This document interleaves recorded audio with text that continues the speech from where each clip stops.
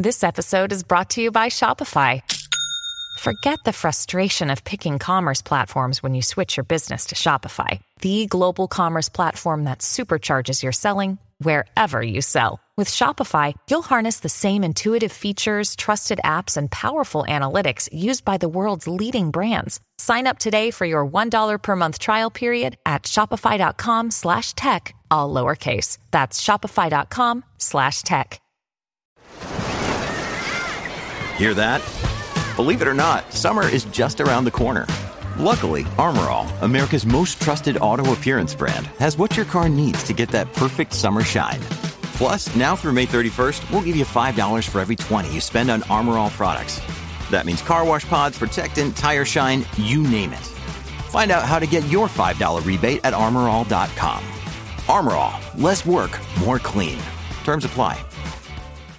At Evernorth Health Services, we believe costs shouldn't get in the way of life-changing care, and we're doing everything in our power to make it possible. Behavioral health solutions that also keep your projections at their best? It's possible. Pharmacy benefits that benefit your bottom line? It's possible. Complex specialty care that cares about your ROI? It's possible. Because we're already doing it. All while saving businesses billions. That's Wonder made possible. Learn more at evernorth.com/wonder. Okay, so they put this out because they're in a partnership with Texas A&M? Well, they're big. They're not like, a 1,000-acre ranch. This is tens of thousands of acres, if not hundreds of thousands of acres. They're huge. So they're in the elite club, as George Carlin would say. Oh, okay. So rather than them putting a 10-page document together called King Ranch Institute says shove it to the carbon credit people. They're bought and paid for or bribed or whatever. Right. So basically, they're putting this together to scare the crap out of all the last of the small ranchers so that they'll just cave and sell their ranch to the King Ranch, because otherwise they'd be publishing a document and using their reach to say, screw this, we're not participating, try to stop us. Exactly.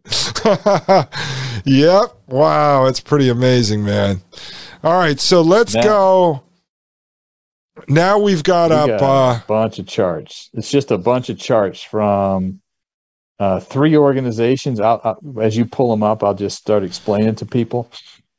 So, all right. Well, here, do you want to just plug? It's really good. Let's talk about the Planet of the Humans documentary. I didn't know on time if you want to quit and stop here and pick up another day, or we keep going. You tell me. You're the guest. All right. Well, let's keep going. We probably only have another half hour, 45 minutes at most. So let's just keep going. Yeah, let's finish it. Let's finish this one up. Yeah. Yeah. All right. So Planet of the Humans documentary. This one was really, really interesting. And I'd love to know what you took out of it. But so for the folks at home not watching but listening, if you haven't seen the documentary, it's basically several environmentalists going around and trying to get to the bottom of, is this green energy going to save the planet? Because they have some doubts, because they know that all the metals that go into making a solar panel or a wind turbine are mined. They're strip mined, and it's not good. You're like plowing forests down and tearing up the earth. So they have these questions. So they go make this documentary, and there you can literally watch their eyes open as the documentary goes on. They start shaking their head, and they realize this is not only not going to work, but it's complete crap. It's a scheme. They come around to that conclusion. Not me, not you, them, the environmentalists, right? That's what I loved about it. Yeah, no, I took the same thing from that as well. And it's like I watched the two documentaries back to back, and I was working, so I was kind of listening to some and going back and forth. But yeah, that's what I ended up taking out of that one as well. I mean, there was some really interesting stuff in there. And if I were folks and you're really into this, I would go watch it. It's Planet of the Humans. I think that was available on YouTube as well, right? Yeah. Yeah. And so there were a couple really cool data points in there. Like the one time that one environmentalist was like, hey, solar panels are silica, right? You'd think that's made from sand. And he's like, no. Sand's too impure. They make it with two giant lumps of coal. Yes. That was amazing. Yep. And then, then where they had the press conference, from the Duke Energy, which is on the East Coast. They had the press conference, and the guy's out there from Duke Energy, and he's like, "Yeah, we're decommissioning this coal-fired power plant behind me." And then the people making the documentary turn the camera 45 degrees and look down the street, and they go, "Well, they're not telling you about those 2 giant natural gas power plants they're building right there." Yeah.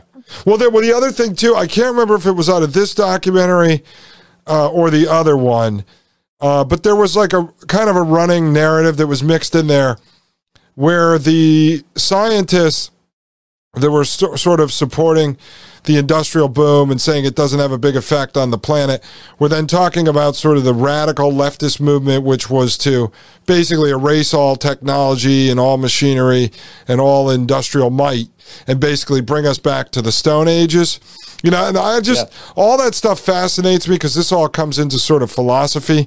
Like when you pose the question, technology versus humanity, you know, can the two coexist in harmony, or will eventually technology destroy humanity?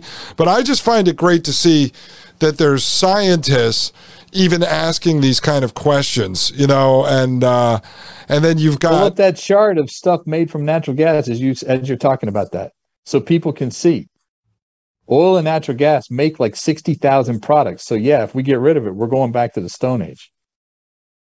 Let me just see. You can't make a steel beam with solar. Is that this first one here? One. No, it's the one that it wasn't even on the list. Oh, was it the last one? Or the one that we inserted? Nah, don't worry about it. We'll post it after the show. But there's a list, one of these charts where it shows like, I don't know, a couple of hundred things that's made from just natural gas.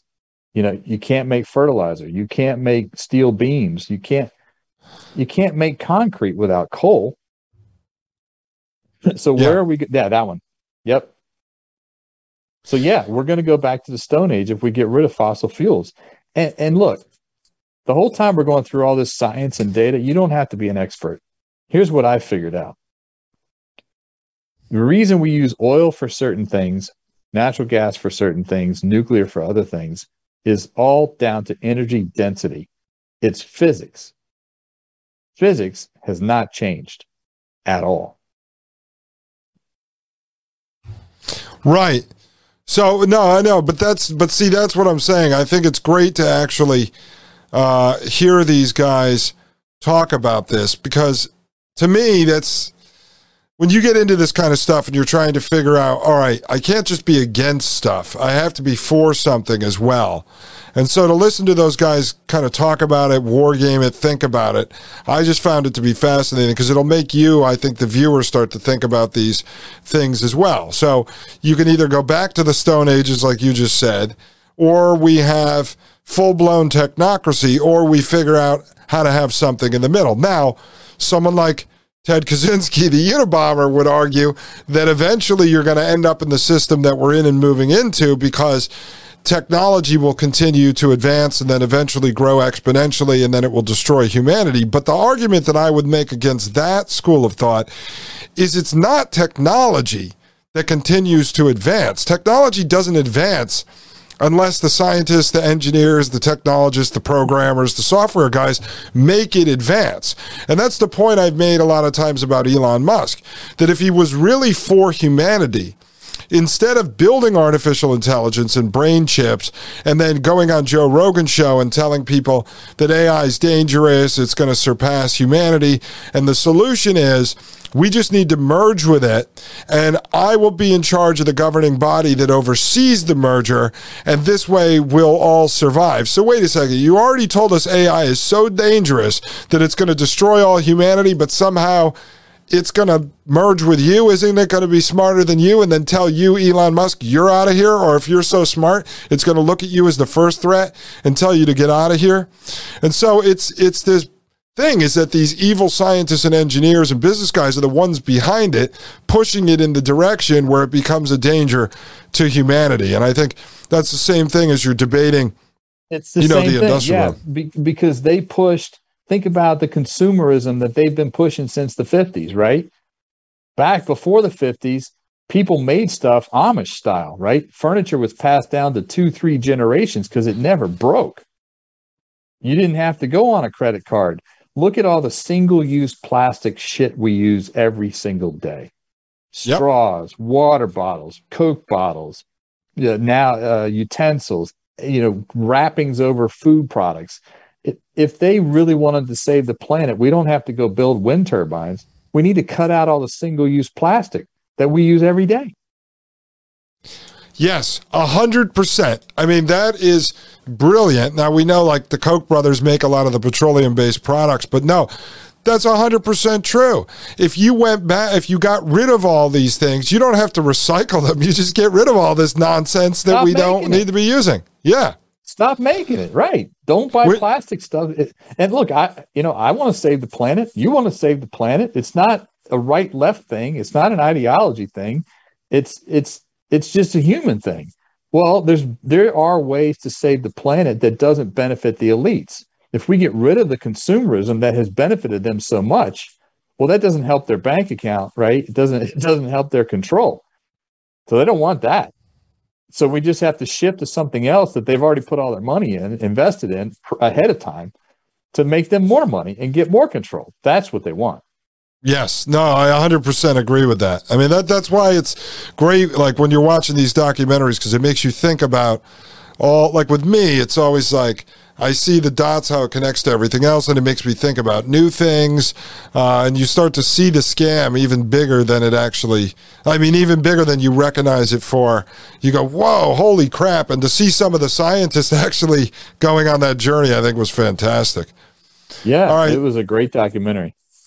So now you want to start going through these hard charts? Data, the fun charts. Yeah. So these charts, folks, while Dustin pulls them up, the first set of charts comes from the Geology Survey of Finland. It's a good thing you don't pull up the full report because it's like 1,000 pages. Now, this is the one I talked about on Mike's show, Hotwire. Excuse me. It's got a lot of charts, and it's really about, we're going to go through a lot of the stuff on electric vehicles and all the metals that goes into them. So the chart on the page is the assessment to phase out fossil fuels, okay, by 2030. And it's got where we were in terms of EV stock, which is the millions of vehicles in 2019. It's a dot.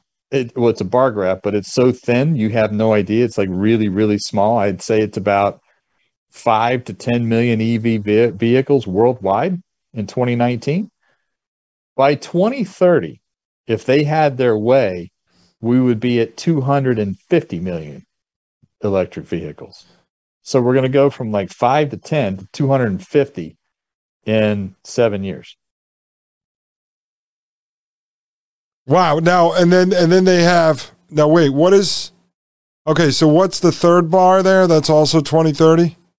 Oh, sustainable. So they're different policies, right? So the stated policy scenario is what governments said they were going to do, and the sustainable development scenario is what the UN wants you to do. Oh, okay. So they're saying that the stated policy was to get to like 140 million. The development scenario is they want to be at 250 million. Now, do you know how many cars are currently on the road worldwide? I don't.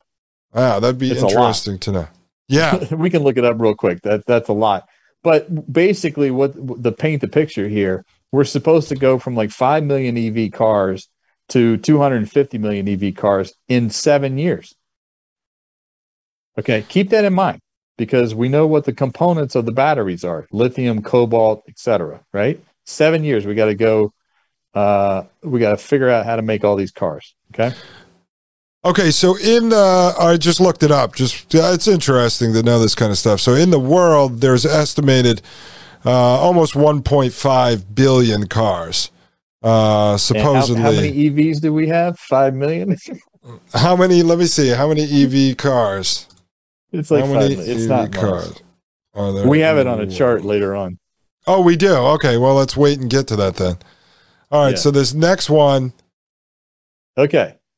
So if we do that, if what this chart is saying, it's laying out electricity demand by mode meaning 2019, what the governments have said they were going to do, and what the UN says they want everybody to do. So by mode, by charger, and by country, and then the oil that's going to be displaced. Okay. And that's the key number here, right? So we go and we somehow magically make these 250 million EV cars in 7 years. It's going to displace 4.5 million barrels of oil per day. Okay. Mm-hmm. You know how many barrels of oil per day there are now in the world? It's What like is 100 it? million barrels. Yeah. So if we somehow magically make all these EV cars, it's only going to reduce oil consumption by 4 to 5%. That's it. Wow. That's really good. All right, let's look at this next one here. I love this chart. So this is the number of average power plants to deliver 1,000 terawatts per year.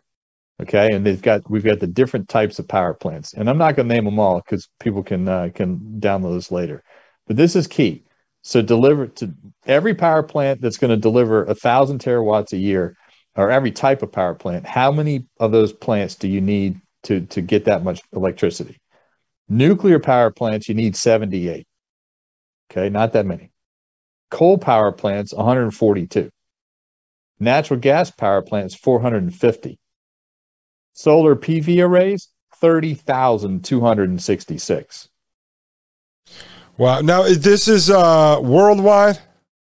Worldwide. Worldwide. Okay. Wow. So to generate the same amount of electricity, we can either build 78 nuclear power plants or 30,266 solar PV arrays. Wow. This is pretty remarkable. This came out of this is from the Finland Geographic Survey? Yeah, Geology Survey of Finland. Okay. And I mean, this is technical because that's what they are. They're scientists, right? Okay. Yeah. Next slide. Number of average size power plants to annually deliver the same energy content as the annual global demand of oil in 2018. So 2018 global oil demand, how many power plants by type do you need to generate that same amount of power? Nuclear, 1,059. Oh, you got it. Coal, 1928. Solar PV array, 410,254. So wait, number of yeah. That's the number of power plants. How are those solar panels made again? 2 lumps of coal. Where's all the land going to come from to have 410,000 solar PV arrays? Now wait, so a solar PV array is, do you know, like how big of an area is that? Do we know? I don't. I'm sure some scientists can tell you, but I don't know. Oh, it's a lot of land. Let me see. A solar PV array size. Solar panel dimensions. Oh no, this is just dimensions. How do you size a PV array? Oh wow, yeah. There's a whole formula. They make it impossible to figure out.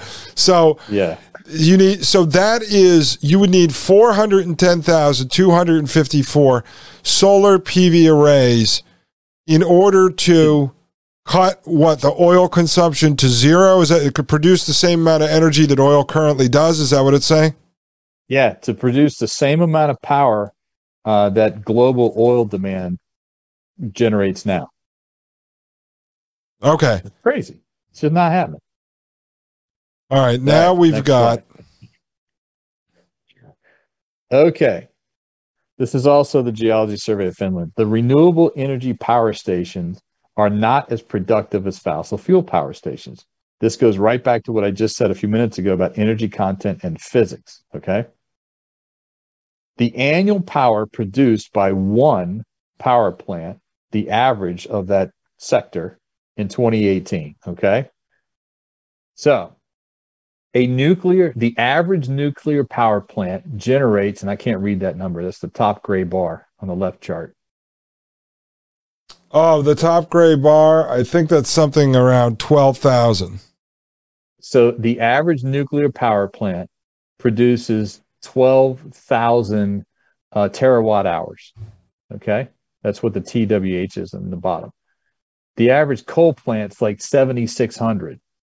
and the average PV array is 0.033. Wow. Renewable energy power stations are not as productive as fossil fuel power stations. It's energy content. It's physics. They don't generate the energy that nuclear does, or coal, or nat gas. They just don't. Okay, so now if people are looking for this, let me just pull this up real quick because you had provided this. Those came out of these reports, right? The final summary and the we're going to go over the final summary and the conclusion, but there was a 1,000-page document. I just took those 3 pages for the summaries out of the 1,000-page document. Okay. So do you want to? Should we talk about this now? Yeah, real quick, and then we'll go into the rest is just graphs. It'll be simple. We can go through them quick. Yeah, so let's go through the summary and conclusion real quick. I think we need to read them, the highlighted parts. So this is the summary. You'll have to read it. I can't see it. Okay, so this is from the Geological Survey of Finland 2021.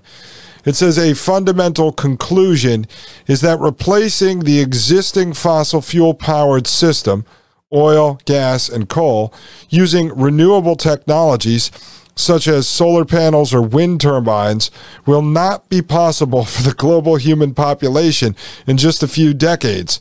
There is just not the time nor resources to do this. What may well happen is a significant reduction of societal demand of all resources of all kinds. This implies a very different social contract and a very different system of governance to what is in place today. What does that sound like?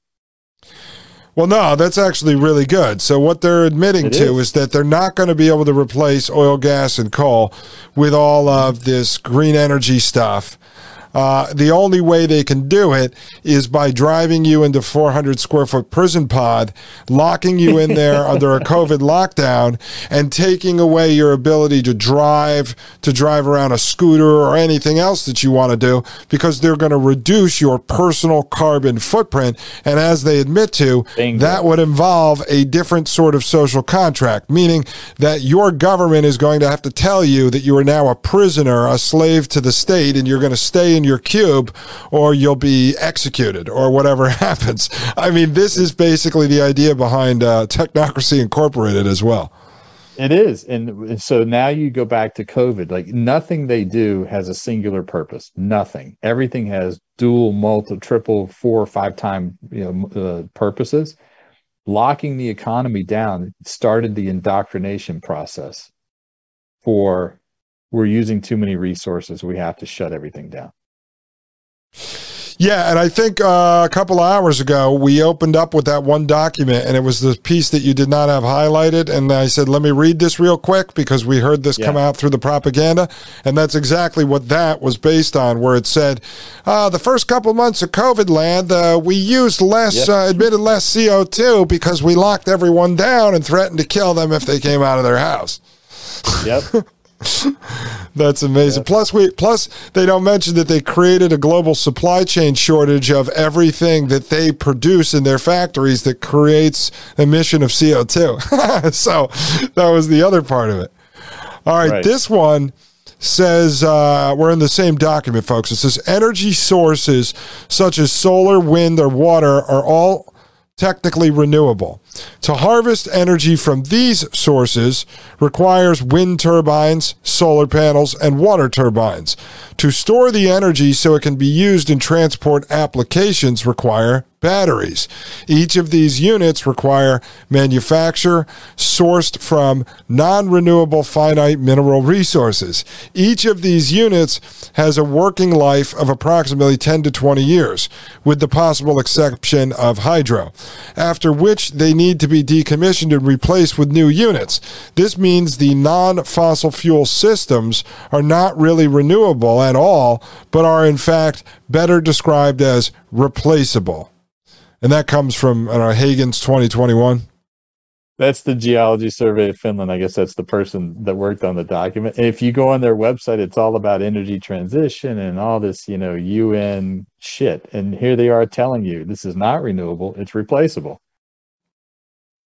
No, that's actually really brilliant there. So they're admitting to the fact that the batteries needed to actually store the energy that they're producing from solar, wind, or water need to be replaced. Yeah. Then they're also not telling you about how much energy is emitted by when they have to make the batteries. How much CO2? Right, you dig all the crap out of the ground to make the batteries. Did you see that one person put on Twitter on how much their hybrid car? It wasn't even a full EV car. It was a hybrid. How much the battery cost to replace? Oh, they wanted like 30 grand or something like that, right? Yeah. So people that didn't see it, there was a Chevy Volt, had 70,000 miles on it. Chevy Volt. You look up a new Chevy Volt, it's about 30 grand to 35 grand for a new one. Okay, excuse me. Well, to replace the battery at 70,000 miles, it was costing $30,000. Well, it's replaceable. And it's replaceable way sooner than your combustible engine is replaceable. Yeah. So you actually have to replace it twice in the same length of time that you own a combustible engine, or 3 times. I mean, trucks, like pickup trucks, a good one will last 300,000 miles. That's 4 times these Chevy Volts. Well, let me just bring this up while we're talking about this quick, because I've heard, I haven't done a ton of research into this myself, but I know a guy here, he owns about 12 acres. He's like a former scientist, worked at Fort Detrick, and he's got a solar panel, and he was raving about it and stuff. My mother and her husband, my stepfather, who's an engineer, he was looking into it. And so their conclusion down in Texas was that it wasn't going to be worth the cost, because he had said at the end of the day, it's not really storing any energy. So if the power goes out down here in Texas, they started looking after all the windmills froze and they shut everybody's power off. And he said, so the system we were looking at, that's the only like feasible one, if the power goes off, I don't have a stored big battery backup the way this thing works, that I have like my own power stored. He's like, all it's doing, we're selling it supposedly back into the grid, like carbon credits, and then we're getting our electricity from the grid. Now, if we produce more from the solar panel than we take out that month, I basically make a little bit of money, like $100 or something. Right. And then that gets stored up, and I end up every couple months I might get free electricity, but I'm not actually storing anything. Now, this guy here, this scientist who's all raving about it, oh, no. And I asked him, well, are you storing it? And he goes, well, I do have this battery thing. I said, well, let's say the power goes out. How many days do you have? Like, he said, oh, about 2. I'm like, so it's nothing. You're just running a freaking solar panel for the electric company. But if the power grid goes down, you don't get electricity after 2 days. What's the point of it? It's like the guy's driving a Tesla with a diesel generator in the back to power up the battery. Right. Like, what is the point of this thing?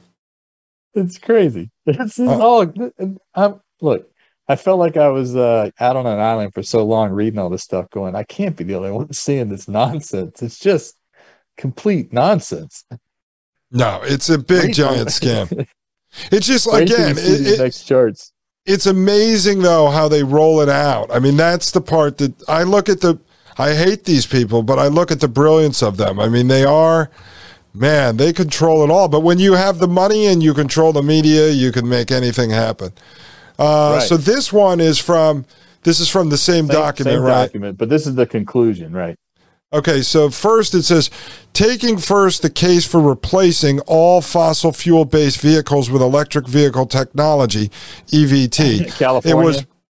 It was believed that in 2019, around 7.2 million EVs were in use.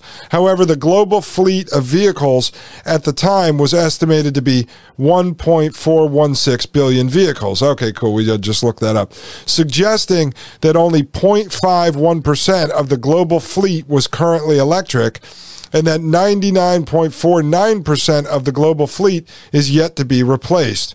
Turning next to the global energy system, data from 2018 estimates that 84.7% was dependent on fossil fuels, whereas renewables, solar, wind, geothermal, and biofuels accounted for only 4.05% of global energy generation, and nuclear power accounted for 10.1%.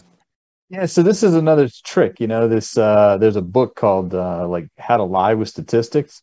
So when they lump energy of solar, wind, and they have geothermal and biofuels Geothermal. together. Yeah. Yeah, and biofuels. When you actually break those pieces out, biofuels is bigger than all of them. Wind and solar are like a blip. So they make it seem bigger than it really is. It's not. It's so small.